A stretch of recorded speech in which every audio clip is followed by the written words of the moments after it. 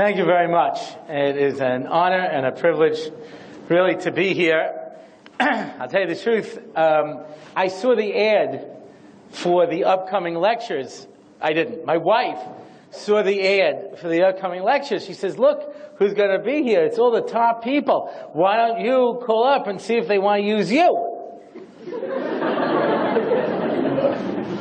So I said, yeah, I don't really know. They have some of the top names here, you know.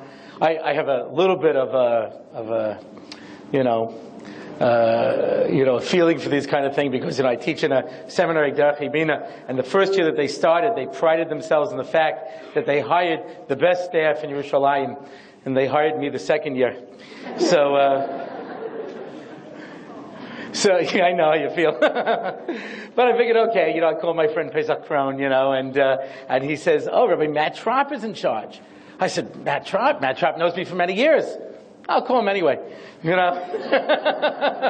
spite of that, maybe he's got some use for me, He says, when are you going to be in the States? I said, I'll be in the States in May. He says, do you want to come do a talk in Queens? I said, I would love to. So I'm really honored to have this opportunity to be here. And I have to tell you that as you all came in, you probably noticed one of the things that makes this evening so incredibly appealing is the fact that it's free. And I have to tell you a story. I spoke for an organization, Keren Ezra Shabbos, which raises money for poor families in Eretz Yisrael. And they came up with this great chap, and that was to enlist yeshiva bachrim to go and raise money for them. So what they did is they made a Meleva Malka for free. They gave food, and they had, music, and they had, they brought me in to speak. They made a whole thing, And he says, look, announce to the Bachrim that we would ideally like them to afterwards go out and raise some money, for Keren Ezra Shabbos, but do it subtly. I said, me? Of course.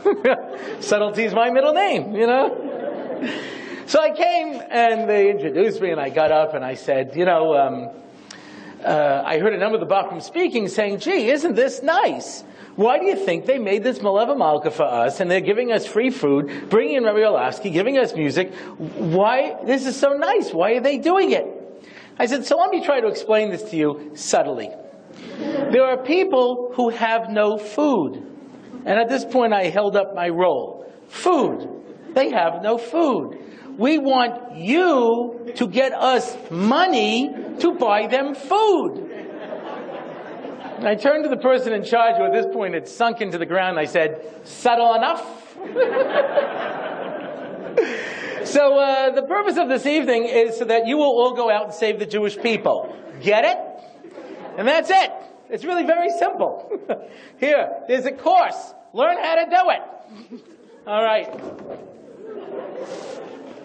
Anyone got anything else to say? I think I broke the mic. Oh, well. That's all right. I made the important points already, so everything else is just developing it from there. In any event, the truth of the matter is that, I have to tell you that, how do you become a Kiruv professional? The way you become a Kiruv professional is you try to get paid for it. That's really it. It's really very simple. There's really no difference between a Kiruv professional and a Kiruv amateur in that those of us who are Kiruv professionals don't know any other way of supporting our family. So we became Kiruv professionals, But as far as being able to go out and reach people, as being able to make a difference in the world, right? So we're going to deal with one of the particularly difficult issues that I have found over the years challenge people when it comes to getting involved in Kiruv. And this seems to be the number one thing, because who's against Kiruv Rechokim? Understand? We don't want people to become from, keep these people out. Now, okay, I have to tell you, you can hear people like that too, Baruch Hashem, especially living in Eretz Yisrael. You know what I mean? There's not a lot of room for anybody over there. So, Baruch Hashem. But, most of us, it's like, apple pie, go out and help people, go out and reach out to somebody. And I want you to understand how incredibly unbelievable it is. I will take just myself for a moment, because I speak every other Motzi Shabbos in Har Nof, where I live. And very often I have people come over to me and they say, Rabbi Orlovsky, I love listening to you. I said, really, why? He says, because you're so ordinary. And I feel like if you can do it, anyone can, And I was deeply touched by that. And I knew exactly what they meant. It's true. I don't have any particular gifts. I don't have any special abilities greater than anybody else. And the fact is that you'll be so amazed, and I can tell you, and anybody who's in the business can tell you, that there are times we did everything wrong. Going by the book, we did everything wrong. And people decided to become from, and there were times we did everything right, and nobody became from, because it's Siyata D'Shmaya. My Rebbe, Reb Moshe Shapiro, says that right now HaKadosh Baruch Hu is allowing those people of Klal Yisrael who are interested to come back. And we have an opportunity to, so to speak, light the way and lead the way. But you don't have to worry. It's going to happen. It's going to happen, and we're going to have the schus to be able to participate in it. And that's all. But people are afraid. What if I say the wrong thing? I've said the wrong thing so many times. You know what I mean? So what if I don't know what they hear? But this is the main question. What do I do if they ask me a question that I don't know the answer to? So you'll say, good question.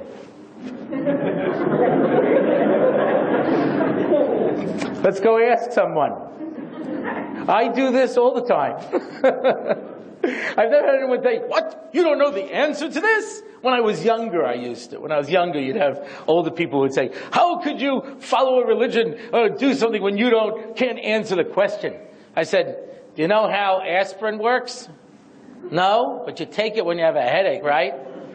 Do I have to first go to pharmaceutical school before I can take an aspirin? Right? I'm not an expert. I don't have to be an expert. I can tell you it's a good thing. So you ask me a question, shkoyach. So let's go and find an answer. That's beautiful. And the truth of the matter is that we have always encouraged questions. We love questions. Questions are a great thing. And it's frightening when you find that people are afraid of questions. What are you afraid of?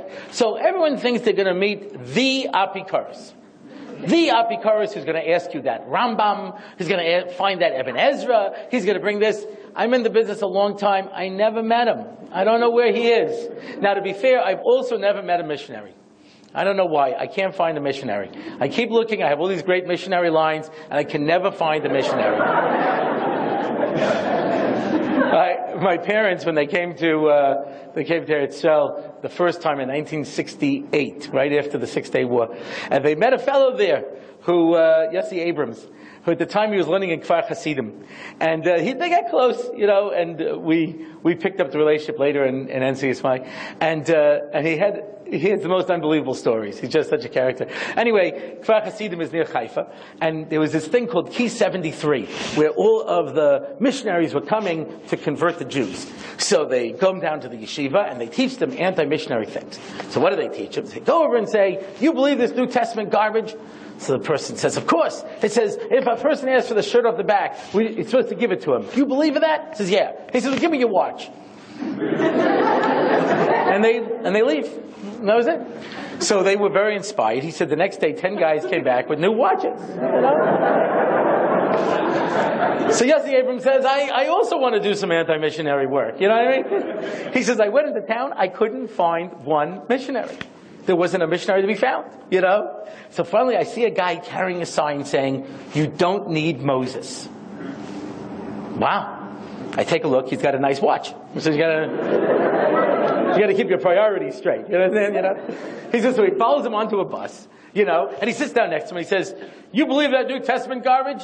The guy says, no. He says, well, what's with the sign? You don't need Moses.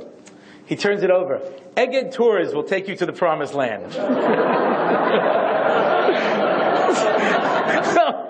I never met a missionary. I never met the Apikoros. I'm in this business 30 years. I never met them. I have to tell you the truth that so many people, are so afraid of the questions. And I have to tell you, you don't find a lot of new questions. You really don't. I had a girl, I'm going back now over 20 years. She was learning in the Yeshiva High School in the New York area, and she said to me, I'm not from because no one ever answers my questions. I said, if I answer all your questions, you become from? She says, yeah. I said, let's go. She says, what do you mean, anything? I said, yeah, anything. I have to tell you the truth, she didn't break any new ground. It was all either a Chazal, it was all in the Rishonim. There was nothing new. 3 hours. At the end, she said, okay, I'll become from. Today she's married to a rabbi. Happy ending. Anyway, we'll put that one on the next movie. In any event, I was once a scholar in residence for a Pesach hotel, and Friday night, which is the big night for the scholar in residence because there's nothing else to do, so you have to come and listen to him. So I did a similar idea. How do you answer basic questions in Judaism? And I went through the certain of the basics. I said, no, we'll open up, you could ask any question. And the first question was, Rabbi, we can ask anything? I said, yeah. And the second question was, anything? I said, yeah. I said, okay. And they started asking questions. I got news for you. Nobody broke any new ground. Everything they asked were in the Chazal and the Rishonim. There was nothing new. But for the rest of Pesach, people said to me, I never knew there were answers. I never knew that you could answer any question, And the truth of the matter is, it takes time, it takes experience. There's going to be a 4-part course that's going to be given for $25, and you get the free video if you sign up now, and also it makes julienne fries and all that kind of stuff, so, and you get to save the Jewish people also. So just thought I'd throw that in subtle. So anyway, this is going to be like, what do they call that thing where they subliminal messages, Anyway, so I thought that was like subtle. But this is the idea. The idea is that for ourselves, we have to be able to understand what we're saying. Now, when we deal with people, we are going to find ourselves in the situation to be able to answer questions. And a very important idea that, and I'm going to give a little bit of an introduction, and that is, there are different types of people who ask questions. Some people who ask questions have dedicated their entire life to this question. They are so invested in this question that there's no way you're going to be able to give an answer. There was a young lady who said to me, there was this fellow who is a Reform rabbi, and he says that he wrote an entire book on the fact that no one could prove to him there's a God. And she says, so I want to prove to him there's a God. I said, what are you going to do? You're going to prove to him there's a God, and then he's going to call back his book? Understand? His whole book is dedicated to the fact that there's no answer. Suddenly he's going to turn around and say, there's an answer? You're not going to give somebody an answer when their entire life is dedicated to a question. The question takes on a life of its own. It's more important. It doesn't matter what you say. The second type of people are people who are serious questioners. They're not so invested in the question, but they're serious. If you ask them, they'll ask you a question, they'll read a book on the subject, they'll go to a seminar, they'll take it further, they'll investigate it. That's the second type. The remaining 95% of people who ask questions are asking questions to ask a question. And very often, they don't even care about the answer. Now, almost everybody in this room has had this experience at one point, where somebody comes over and asks you a question, and you happen to know the answer. It's so exciting. Sometimes you know the answer, and you start giving enthusiastically an explanation to the question they asked, and you suddenly see such a strange thing. They start to get this kind of bored, annoyed look on their face, And they wait a little bit, and they may even say, stop preaching to me. And you're like, but you asked me the question. What did you do wrong? You assumed that they cared about the question because they asked it. Sometimes they'll ask it fervently. They still don't care about the question. It took me a long time to figure this out. Most people ask questions. These are all true stories I'm about to tell you. All of these things actually happen. Somebody says to me, Rabbi, do you believe that Judaism is still relevant today? Yes. Really? Yes. Oh, I didn't think it was. Yes, it is. Wow. Rabbi, Judaism is unfair to women. No, it's not. It's not? No. Oh. I thought it was. Nope. Can you prove there's a God? Yes. Really? Yes. I thought you can't. No, you can. Oh. You want to hear how? No. Just asking.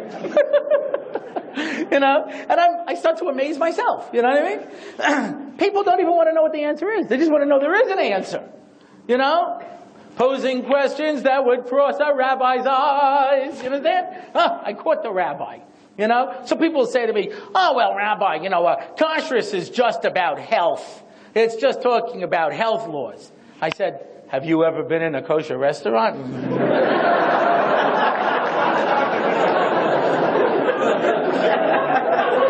I can shoot that theory down real fast. Must be something else. It's amazing. I'm telling you, I wish I could tell you that people were so invested in the questions, you know? Rabbi, circumcision is barbaric. No, it's not. Barbarians don't do it. Now, you should know, I've given this answer maybe 100 times, you know, and everyone just laughs and moves on. One time a person says, it's not true, there's a barbaric tribe in Africa that always... Shkoyach, you know. That's called a joke, okay? It's a joke. It's not really a real answer to the question, because unfortunately most people, we live in an era of sound bites. We live in an era when people get away with saying things, you know, and the more information that you give, and there's been article after article written about this, that things like, subjects like third world debt and stuff like this is not going to be examined seriously in the press because people have no patience for it. You know what I mean? You know, but people want to hear bizarre things. People want to hear, you know, short things, little sound bites that they can, you know, condense the news into a tiny, tiny little segment. And unfortunately, that's the situation we're in. People don't have a lot of attention span. Now, there are people, like I told you, but it's a minimum. I teach in a rabbinical training course, Ola Gola, and the students don't believe me. Don't believe me. I can't tell you how many of these guys went off to work in some of the finest university campuses. And they came back to me and said, Rabbi Orlowski, it's worse than you said. You know, it's amazing. I was talking to a group of kids from fine universities. I said, how many books does the average college student read a year? And one guy raised his hand and says, what do you mean, the whole thing? This is what you're dealing with. This is what we're dealing with, a situation. Which means that what we need to do is to be able to look at the question and present it in a way that a person is going to be able to hear it without having to give them all the information. You need the information in case you have part of that 5% that want to take it further. But most people are very content. And I have to tell you, I did this once for a group of madrichim in a program called Tochnit Shabbat. I don't know if it still exists, where they make a Shabbos program for various youth groups that come in. And one person said to me, you know, Rabbi Orlowski, I feel like you have no questions.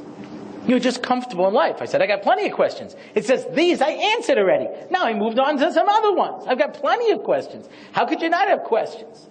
You know? A Jew is dead without questions. There are so many questions. But the basic ones, at least, we should be able to deal with. And it's so sad that even among ourselves, we live in an atmosphere where we try to stifle asking questions. I was talking to a Beis Yaakov seminary in Eretz Yisrael about how to answer basic questions, this topic. And a girl says, you're not supposed to answer questions. It's a chisaron in your emunah. I said, a chisaron in your emunah? I said, you mean the more that you believe something without understanding it, that's the greater emunah you have? Yes. Then you will never have the emunah of a Mormon. I have the greatest respect for the emunah of Mormons. These are the people who are filled with such faith. I envy their faith. I once actually was staying in a Marriott hotel. They put in a Book of the Mormons. I got to read some of it. And it's just so absolutely amazing. Joseph Smith, who had been arrested a number of times for fraud, claims that an angel took him to a mountain in upstate New York, where Yoshka, after the resurrection, came and buried golden plates.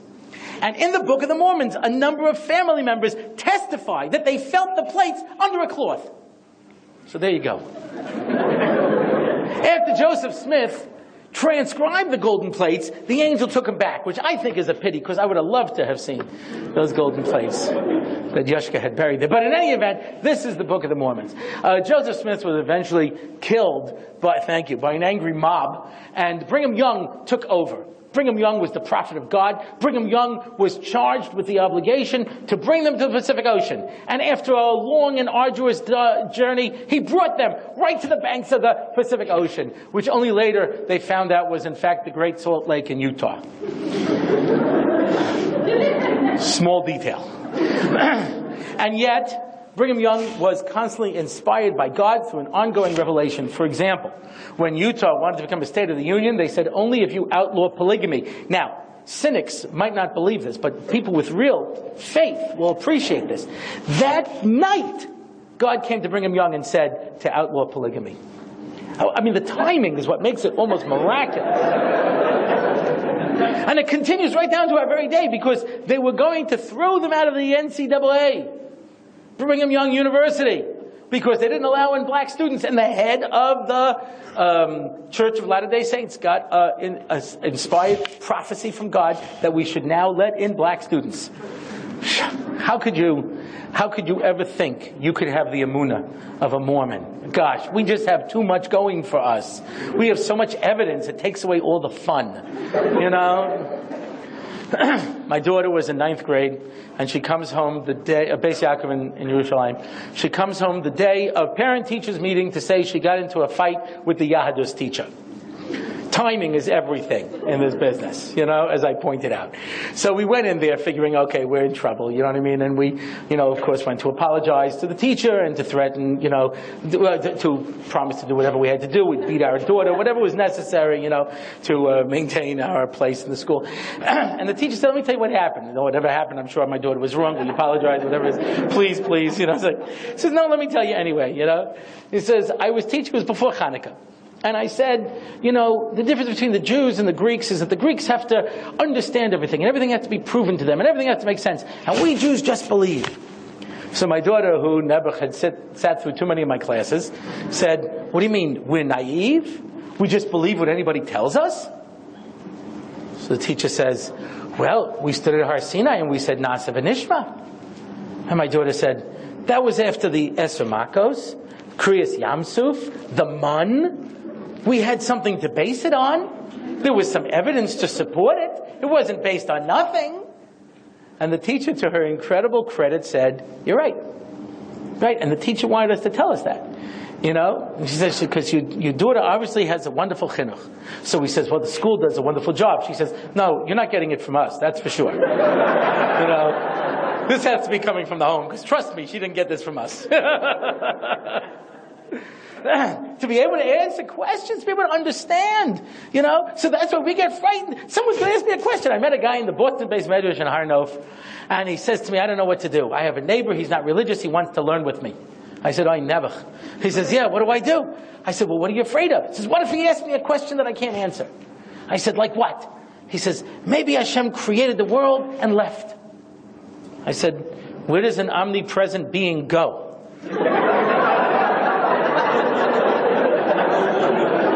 I said, but you don't forget about that. Forget about it. You answer it for your neighbor. How do you answer it for you? He said, I don't know. I don't want to think about it. I don't want to think about it. I said, you know, they were showing him ask these questions. These are not new questions. He's not breaking any new ground. What about for yourself? I don't know. I don't want to think about it. I don't want to know. I don't want to, you know. This is what's so sad. So you have to be able for ourselves to be able to answer the questions. And I've noticed this over the years, that the hardest questions to answer are the ones that we are not comfortable with ourselves. You know, I had when I teach over how to deal with women's issues, I always tell the budding rabbis, if in your heart of hearts you are really a male chauvinist, don't answer these questions. Because I've had it over the years where people come back to me and say, you know, Rabbi Orlovsky, I gave your answers, and people said that they found my answers patronizing. I said, you know why? Because you were patronizing. That's why. So it's the same thing you say. I said, believe it or not, I believe it. I'm not just saying it, you know. When I grew up in a house, I'm one of 6 boys. we didn't have any gender-appropriate jobs, so we learned how to cook and how to clean and how to, do laundry and all this kind of housework stuff. I was a very popular guest as a bacher when I was invited over, because I would clear off and I would set, and when girls would come to my house, they were absolutely amazed, I thought the father just sits there and gets waited upon, and I said, my mother didn't bring me up that way, I'm sorry, Her theme was, it's the maid's day off, let's go, and sometimes the balabas would say to me, no, you sit. But the wife never said that to me. I don't know why. She never seemed so troubled by that. You know what I mean? So if you don't really, but if you really can't, so I'll give you an example. I was listening once to a radio program.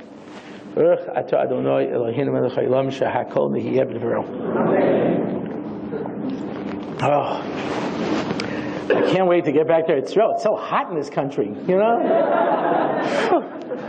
It's hot, and then all of a sudden there are thunderstorms and things going on, and lightning, Shoo, makes you wonder what HaKadosh Baruch Hu is trying to say, By me, it's always sunny and nice and wonderful. We have no problem. Occasional threats of nuclear war, but otherwise everything's...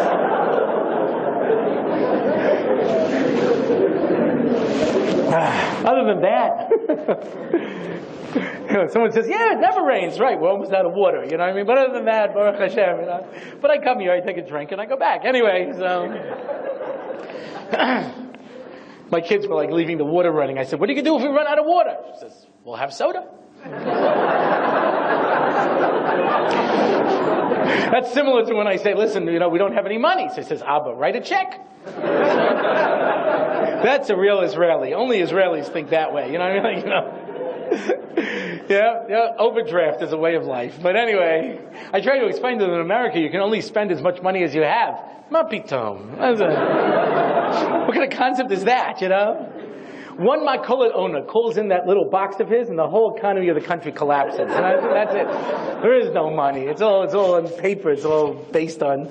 Anyway, Baruch Hashem. Miracles is what I meant to say. So, I was saying something so interesting before this. Yeah, so I'll give you an example. I was listening to a radio program about answering a question that you're not really comfortable with. I was listening to this question. There was a Reform rabbi and an Orthodox rabbi on the radio. And the interviewer says, do you believe that Tisha B'Av is still applicable today? Is it still relevant?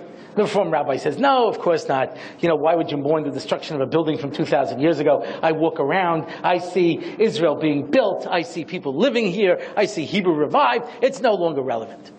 And he says to the Orthodox rabbi, he says, no, because the temple was destroyed because of sinat chinam, senseless hatred. And doesn't senseless hatred still exist among our people? And so the message of Tisha B'Av remains relevant. Beautiful. So he says, so Rabbi, you're looking forward to the rebuilding of the temple? He says, yes, I am. With animal sacrifices. And you hear the rabbi go, And then he begins to, just fall apart. Of course, one has to understand if you understand those who may suggest that from the vegetable kingdom of course, he sounded just like John Kerry. You know what I mean? So he says, Rabbi, he said, yes, animal sacrifices, He goes to the Reform rabbi. What about Jew? He says, no, of course not. What for? Kill a little animal. And I listened to that and I said, oh boy, that could have been me just now. And so I sat down and said, okay, why am I having trouble answering this question? And I realized, because in my heart of hearts, I wasn't looking forward to slitting the goat's neck, catching the bursting blood in the little mizrach, running barefoot through the blood, throwing it on the comeback, cutting him up, taking out the innards, putting a little tray, bringing it up, And I'm a Kohen, you know what I mean? So... And I have to admit, I'm a little uncomfortable with this, So I realized I can't answer the question for anybody else until I answer it for myself. I have to work on it for myself so that I'm comfortable. And I worked on it, and I worked on an approach, and Baruch Hashem, 4 months later, I'm doing a question and answer for a secular group, and a guy says, okay, Rabbi, what about animal sacrifices? Now, this is one of those questions like, okay, Rabbi, what about the Holocaust? Okay, Rabbi, what about, where they just want to see you go, Okay, Rabbi, what about animal sacrifices? I said, what about them? Now, that threw him off completely, because that's not the right answer, He says, well, you're killing animals. I said, are you a vegetarian? He says, no. I said, how do you think they get the meat? They don't just go over to the cow and say, could you lend me a rib? You know what I mean? He says, well, I'm not there when it happens. I said, that's what's bothering you? Don't worry, you can appoint a hit Kohen to knock off the cow for you. You don't have to be there, But it's barbaric. Why? Because barbarians do it. I said, barbarians eat lunch. Do you eat lunch? So the guy is completely falling apart here because he doesn't really care that much about the question. The whole point of the question is to make the rabbi squirm, and I'm not squirming. So I said, I guess what you're really saying is, Rabbi, I understand that there may be a benefit to killing an animal for a worthwhile purpose, like for food or something like that, but I'm not sure I understand how sacrifices serve a worthwhile purpose. Could you explain that to me? Is that your question? Yeah, I guess so. Okay, that's a good question. The Ramban talks about it, and I was off and running. But I realized I had to first confront my own problems. Once I'm comfortable with the question, then I can deal with it. But all the time that you yourself are not comfortable with the answers to the questions, don't try. Take them to somebody else who is more comfortable, who feels, that they are comfortable with the answers that they're giving. The next thing to remember is to understand the difference between a question and a comment. I can't tell you how often I see people trying to answer comments. A comment is, oh, I think Judaism is ridiculous. That's not a question. That's a comment. And I respond to it like I do to most comments. Oh. Well, I happen to think that, no. Oh. And that's usually where it ends. Sometimes a person will say, do you agree? No. Oh. So now he says, oh. You know what I mean? Because he's not interested either, And you see people get involved in these argumentations with people, and they start saying, no, but once you go, isn't this true? But the person doesn't care. The person's made it clear. Here's one of my favorite lines, and I've heard this I don't know how many times, and I see people fall for it over and over again. Nobody can prove to me there's a God. I'm sorry. Nobody's going to convince me there's a God. Go ahead and try.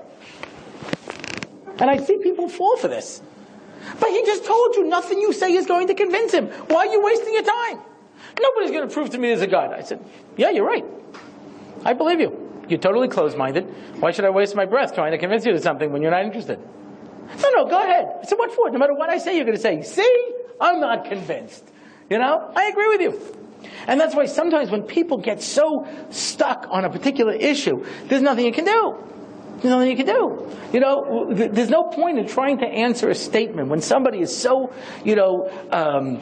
uninterested. What are you trying to convince them for? Put it aside. I can't tell you how many times I find this, that people try to work on exactly the issue that they know that people can't handle. A person said to me, I have this girl, she has a beautiful voice, and she says, I could become firm except for Kol Isha. I can't deal with that. It's too hard for me. She says, how do I explain it to her? I said, don't. Talk to her about Shabbos. Talk to her about Kashrus. Talk to her about Tefillah. You've got so many mitzvahs to get to. When you run out of everything and you're just left with Kol Isha, call me. You know what I mean? When you got everything else down. But it's the one thing that the person tells you I can't handle, and that's the thing you want to beat them over the head with? Right? So, those are my brief introduction to how to answer questions. There's much more to say on the theory of it, etc. But, like so many board games, there are those people who like to read through the rules till they really master the game. And then there are those people who say, well, let's just start playing. We'll figure it out as we go along. And they never really do, I should point out. That's why most people would never succeed in tournament Monopoly, because they don't really understand the game. Free parking, there's no money that goes in the middle. That's a mistake. You don't get $400 when you land on Go. It doesn't say that anywhere. I'll tell you better than that. State mefurish in the rules that there are 32 houses and 12 hotels. So the minhag ha'olam is that when you run out of hotels, you take one and you put it in between Mediterranean and Baltic. And so that's usher. You can't do that. If there's no hotels, you can't put up hotels. That's the din. But nobody knows this because nobody ever thought to read the equipment section in the rules. Who would ever guess that that was important? But do you understand that tournaments have been made and broken on this rule? It's unbelievable. But anyway, there's a lot to say on this subject. I don't really want to get into it. I will just tell you that the monopoly that has landed on the most is the orange. Because the spot on the monopoly board that's landed on the most is jail. You can figure out why. It's Pashut Svar. And because of that, 6, 7, and 8, which are the most commonly spun numbers, brings you to the orange. Okay? So I gave you something tonight. Nothing else. If you walk away with nothing else tonight, you just understand that. All right, Baruch Hashem. So in any event, as it says in Parshas Korach, at this point we're going to throw open the floor. That was a pun there, but went over everybody's head. But I'm not proud. I'll repeat it. As it says in Parshas Korach, we're going to open up the floor. Do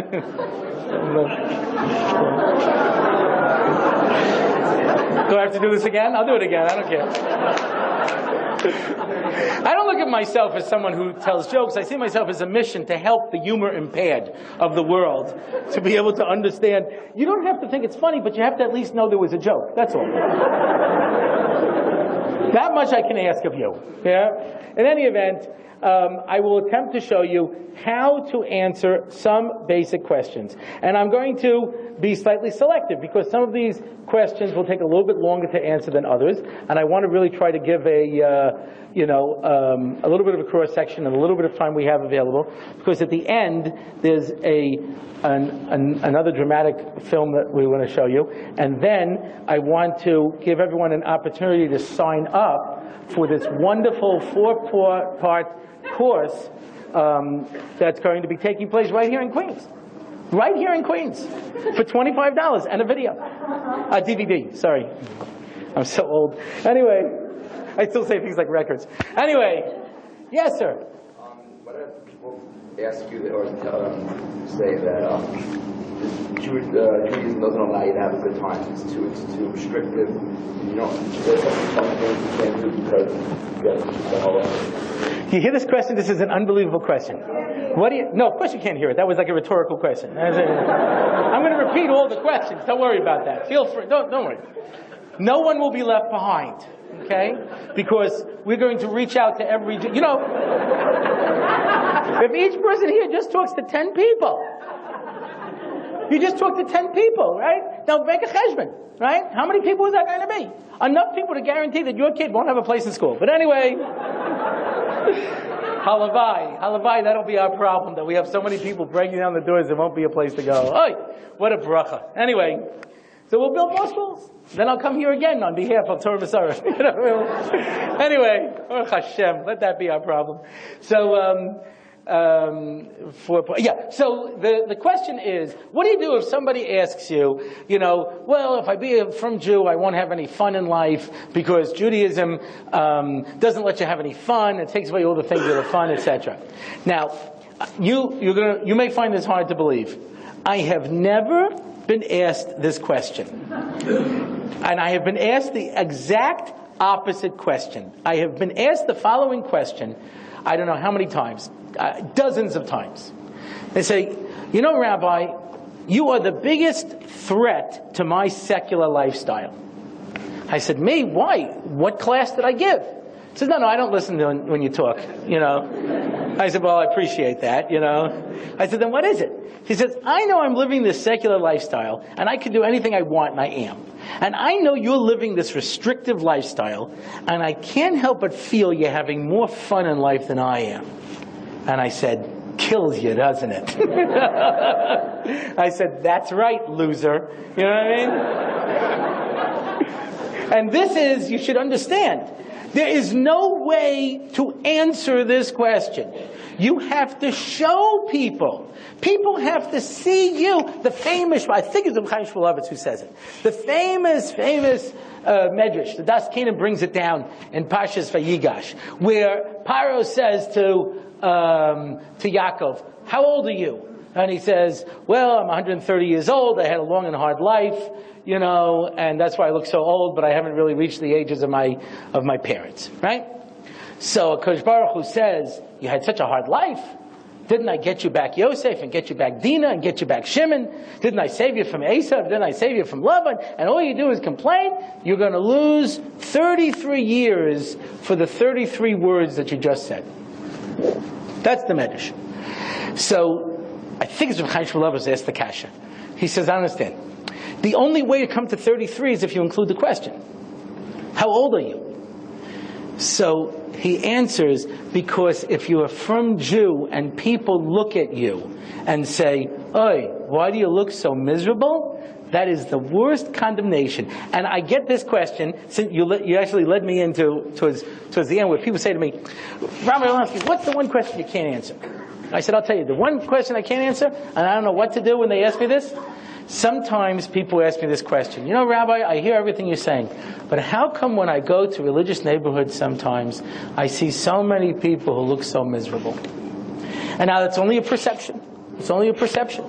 But if people don't look at us and see, wow, Simchas HaChaim, wow, we've got something better. People don't come to our house for Shabbos and say, wow, look at what they have here. Look at how they daven. Look at how they live.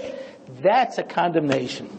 And so the answer is, they have to look at us and say, wow, you're having more fun than me. And I get that all the time. I don't get the question of, gee, how come I can't have fun? I get the opposite. Yes, sir. I have a comment and a question. Okay. You raised a question of someone answered, what is possible? Hashem created the world and left. And you answered in a funny way, where was Malchus to go? Well, I had a discussion about the Holocaust today. There was someone, and I asked that question of where was God? And the Holocaust, and he said, oh, haven't you heard about Hesed Panim? I think the answer to the question of where an omnipresent being would go is that he's going high. Because that's what he did in the Holocaust. Okay. That's my comment. My question is this. We have a type of psychiatric disorder in teenagers sometimes, where they will take cats and they won't feed it for 2 days. And they put it in the cage of a mouse, just to see the cat running after the mouse, ripping it to shreds. And when we find children like that, they're sick children, and we take them to psychiatrists because they can become psychopathic if they continue doing that. It's a sadistic behavior, and if you recognize it as sadistic behavior, and it's sick behavior. Hashem created a beautiful animal, a lamb. And the lamb is walking with its mother, where lambs walk, wherever it is, a plain. And Hashem also created a lion. And he made the lion into a carnivore. The lion has to eat meat, can't eat vegetables. He then puts the lion in the same mood with the lamb, namely on planet Earth, in the same plane, the same place. Okay? We know what's going to happen. The lion is going to run after the lamb. The lamb's mother is going to watch in horror as the lion chases the lamb and rips it to shreds, tears it to pieces. On top of that, Hashem is nice enough to give the lamb a nervous system. So he's capable of experiencing fear, horror, dread. He's also capable of experiencing horrible pain as he's being ripped to shreds. And the mother has a nervous system and is capable of experiencing dread of seeing her child ripped to shreds in front of her eyes and reduced to a mass of blood and bones. Now, when a teenager does this, we say it's sadistic behavior, and we start along to a psychiatrist before he becomes a psychopath. But we said everything Hashem does is good. So perhaps you could venture to explain how this sadistic behavior is good. Right.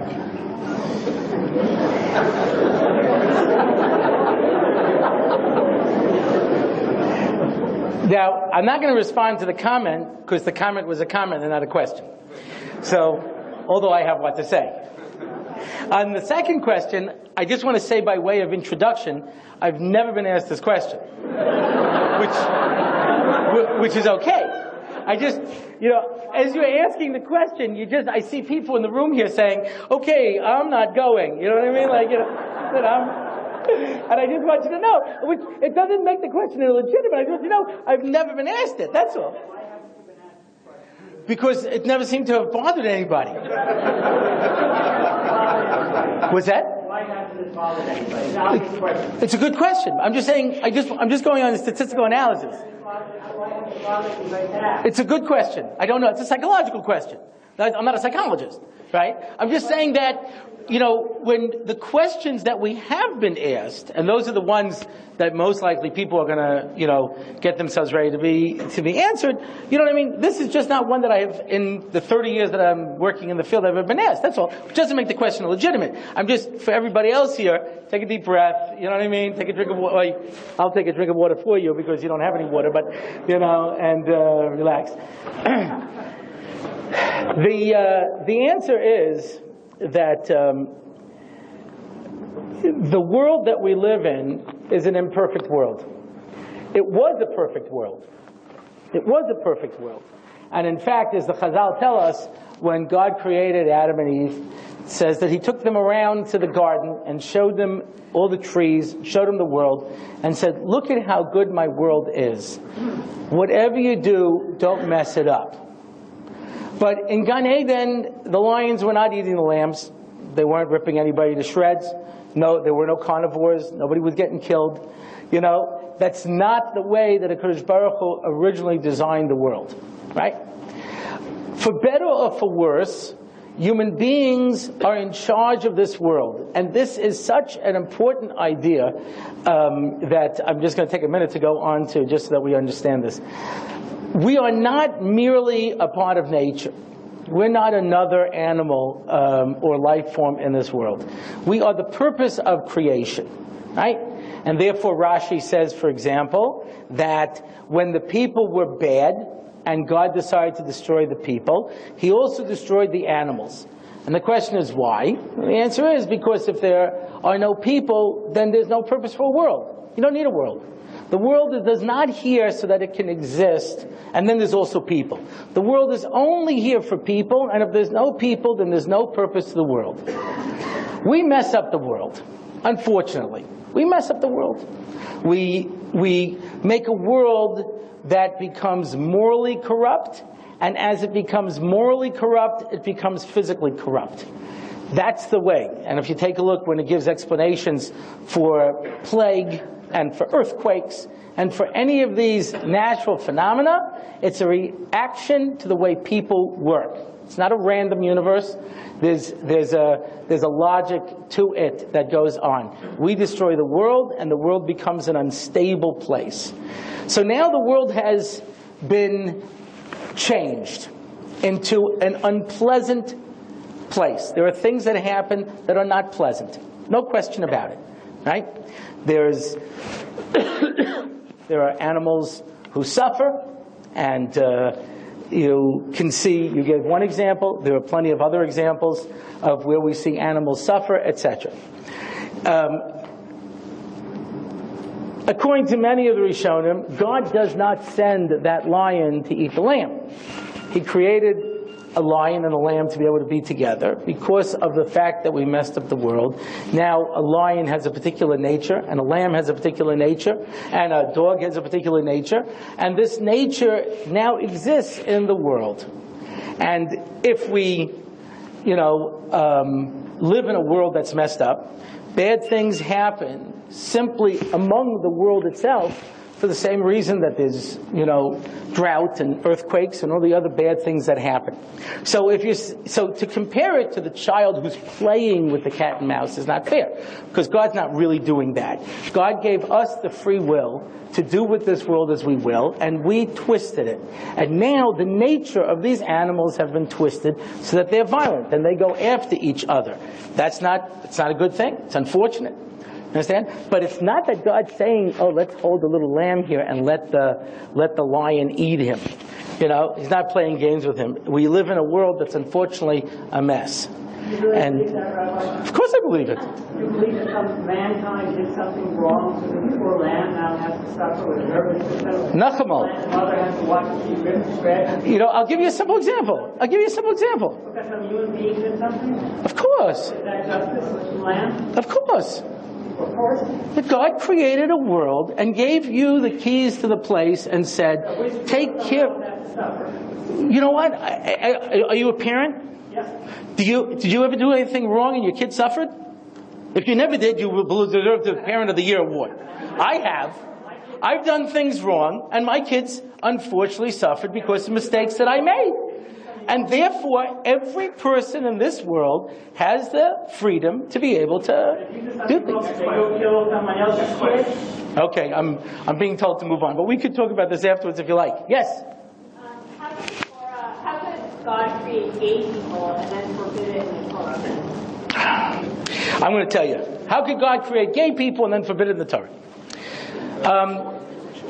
I'm not going to get into the debate as to whether or not gay people are gay by a genetic situation that they can't help. I'm not going to get into that. Let's say that's true, and there's not evidence to support that, but let's say it's true.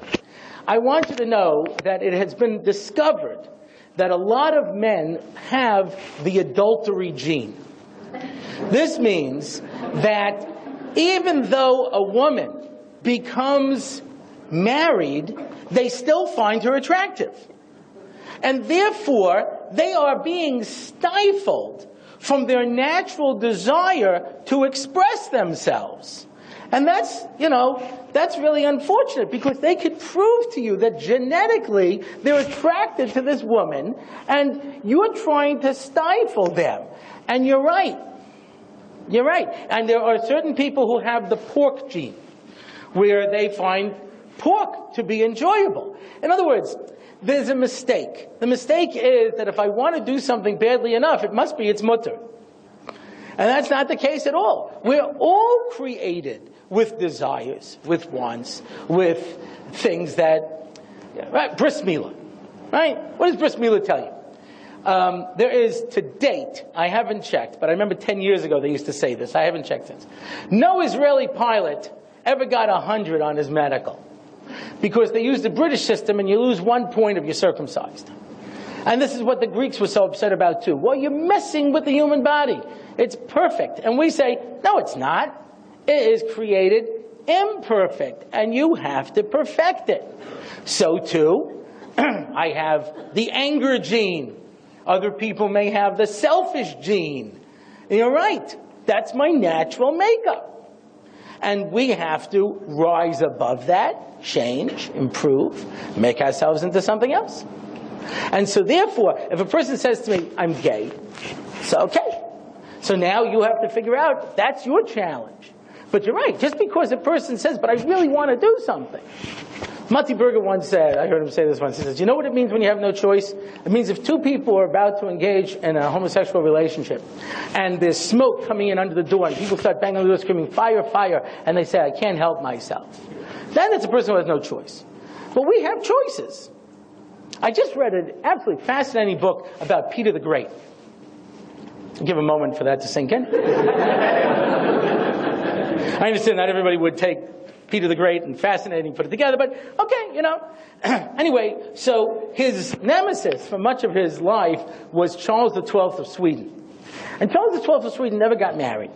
And the historian who's writing this book said there are people who suggest that he was homosexual, but there's no evidence to support that. It's just they assume that since he wasn't having a relationship with women, he must have had a relationship with men. They couldn't even imagine that he wasn't having a relationship with anybody. Understand? That's where we're coming from. It's got to be this or that. When I was in NCSY, so I remember what he said, the boys dance with the boys, the girls dance with the girls. They say, well, you want us to be gay? I said, is that the only alternative? That's it, No, by the way, is the correct response.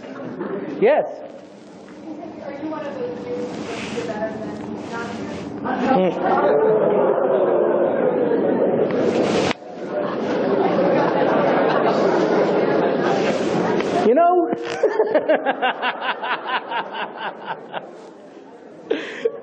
It depends how you define better. Depends how you define better. Right? Let us take the story of Avraham Avinu. Avraham Avinu, God comes to him and says, I want to make you into a chosen nation. I'm going to make you into a great nation. I'm going to this, I'm going to that, etc., etc. Right? Make you famous. I'm going to make you great. Right? Okay. So that's Parshas Lech Lecha. Right? I'll make you famous. I'll make you famous, make you great, make you rich. Then he heads off. What's the first thing that happens? Famine. He has to leave. It goes down to Egypt. What do? Kidnap his wife. He gets his wife back. He has a fight with Lot, his only remaining relative. Right? Now, Lot gets captured. He has to go to battle against the 4 world powers. Okay, he's got Eliezer with him, Baruch Hashem, it's even, you know what I mean? He defeats them, he comes back, he's 10 years without children, he has to take another wife, his 2 wives don't get together, And then at the end of 29 years of this, HaKadosh Baruch Hu says, so, how do you like my confidence so far? Good, huh? Wait, I got one more surprise for you, Bris Milah. I was saving that for the end. You understand? What's the message? When he says, chosen people, what do I need chosen people for? Sit around and get reward? I want to give everybody reward. So I created the world. But take a look at this world that people have turned it into, Abraham.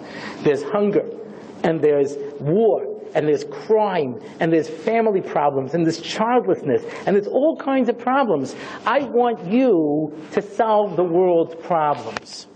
That's why you're here.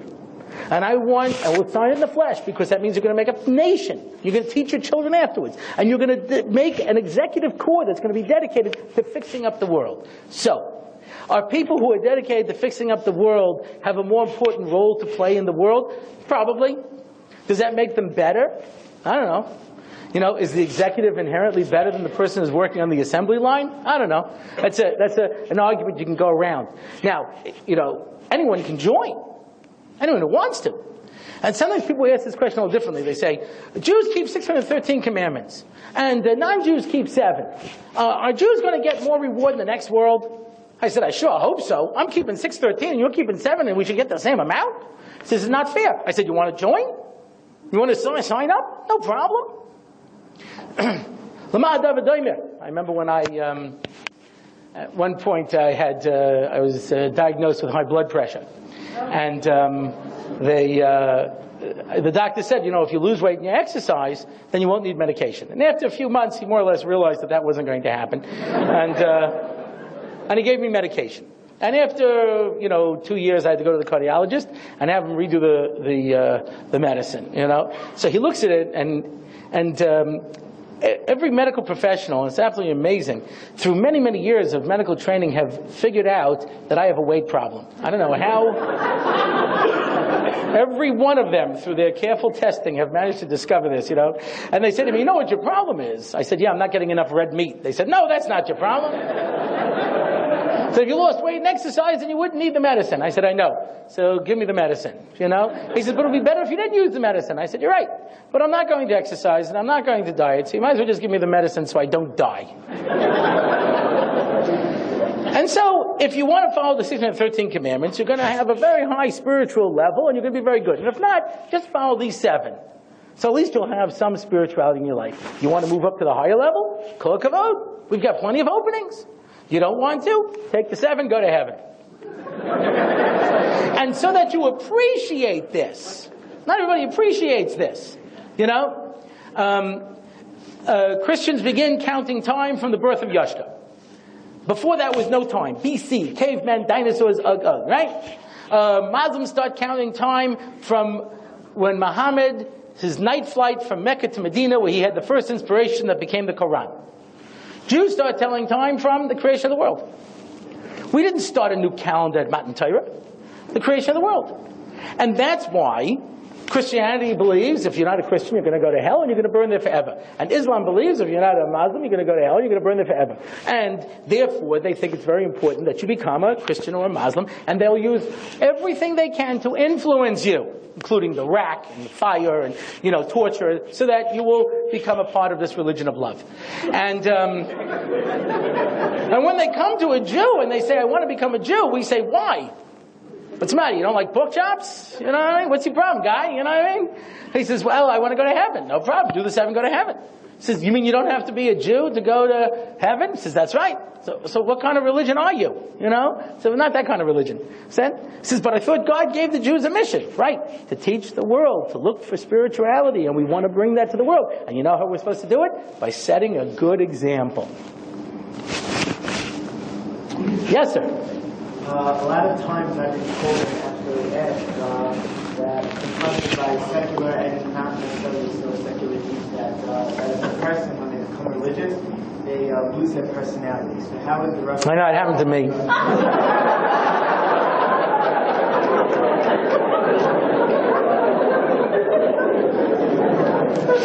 That's how I answer it. But what you would do I'm kidding. No, what do I mean by this, right? People say to me all the time, because I see these people, they become religious, and they all dress in black and white. I said, yeah. He says, then they have no identity. They have no personality. I said, you mean you need colored clothes to have an identity? I said, so what happens if somebody puts on your clothes, then they become you? You know what I mean? What are you, Superman? You know what I mean? I said, I don't know. No one's ever accused me of having, I have the opposite problem. People tell me I have too much personality, They think I should calm it down a little bit, and I could hear that. But the truth of the matter is that when you talk about a situation where everybody becomes the same, it's just the opposite. I heard Rabbi Dr. Gottlieb, professor of philosophy, once pointed out, he says, the only way to allow a person to truly express who he is as a person is to have everybody dressed the same. Because if I need clothes to express who I am, then I don't have much of a personality to start with. You know what I mean? But whereas if everybody dresses the same, then I have an opportunity to focus on me, what I think, who I am, etc., etc., And that's the idea. But I haven't met too many people who had personality beforehand who lost it. I saw people who didn't have beforehand and still don't have. And there's not much I can do about that. And I think I'm going to take one more question. And,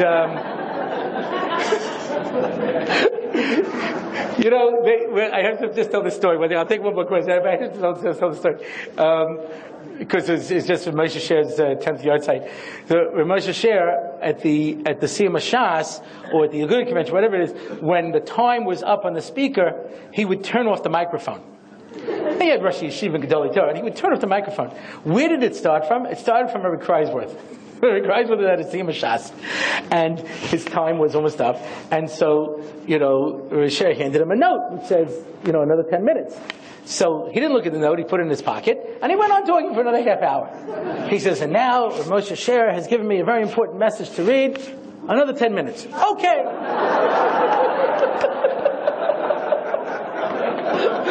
After that, he just started turning off the mic. He says, forget it.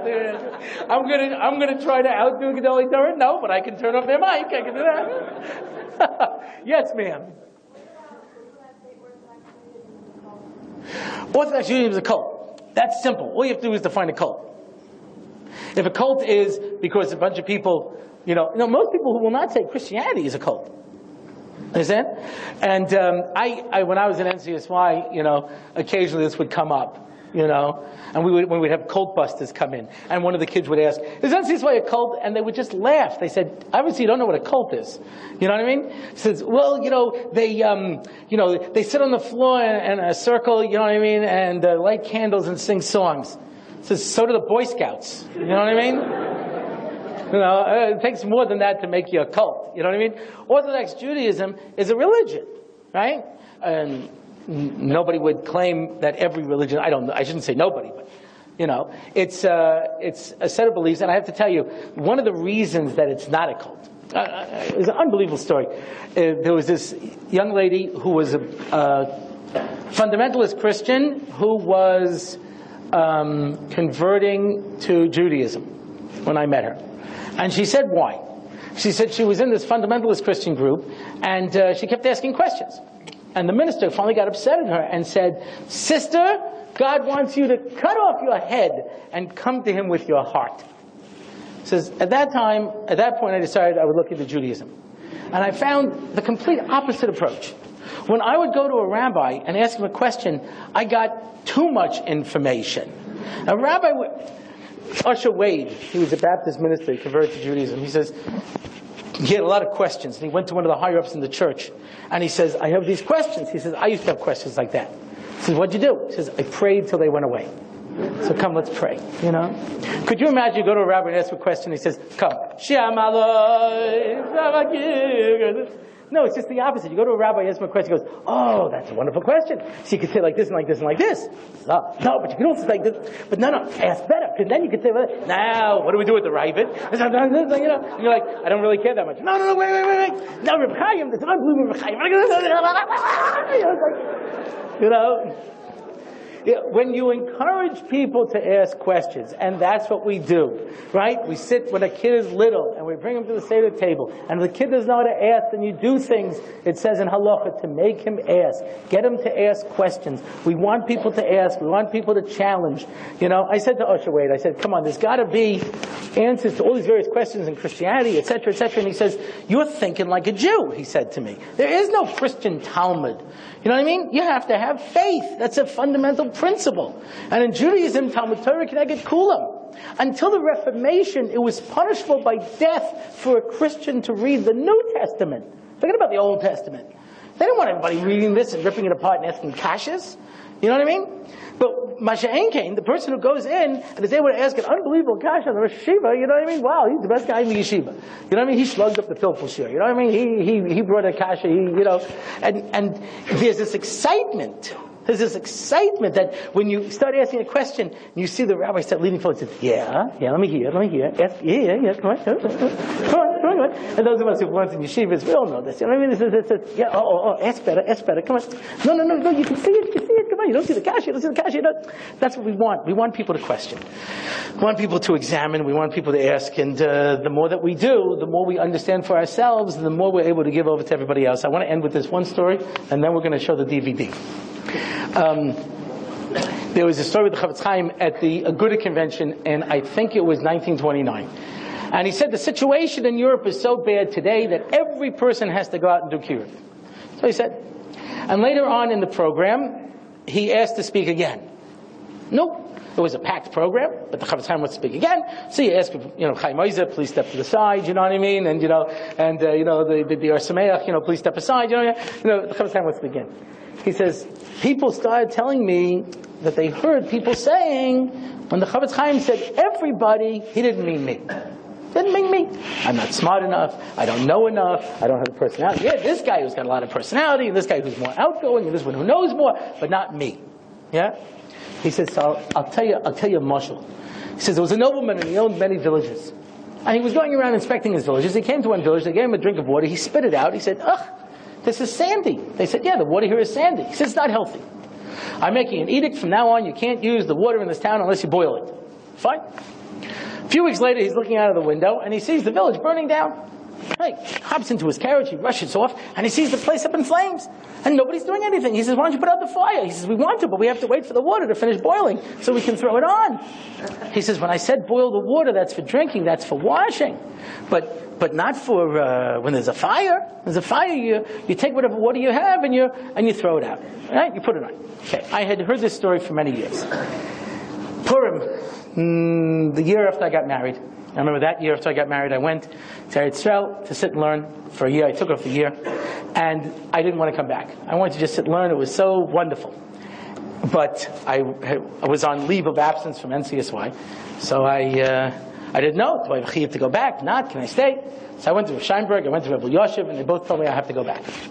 Mitzvah, Efshal Piachem, fine. Efshal, you have to do it. I have to go back.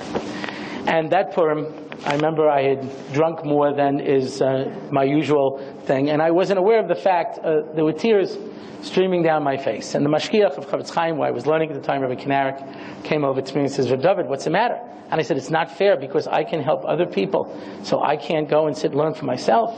And he says to me, Rav David, let me tell you a story. And he tells this story that I just told you, that I had told a half a dozen times, at least, to audiences. And I knew the story. And I sat patiently waiting till he was done.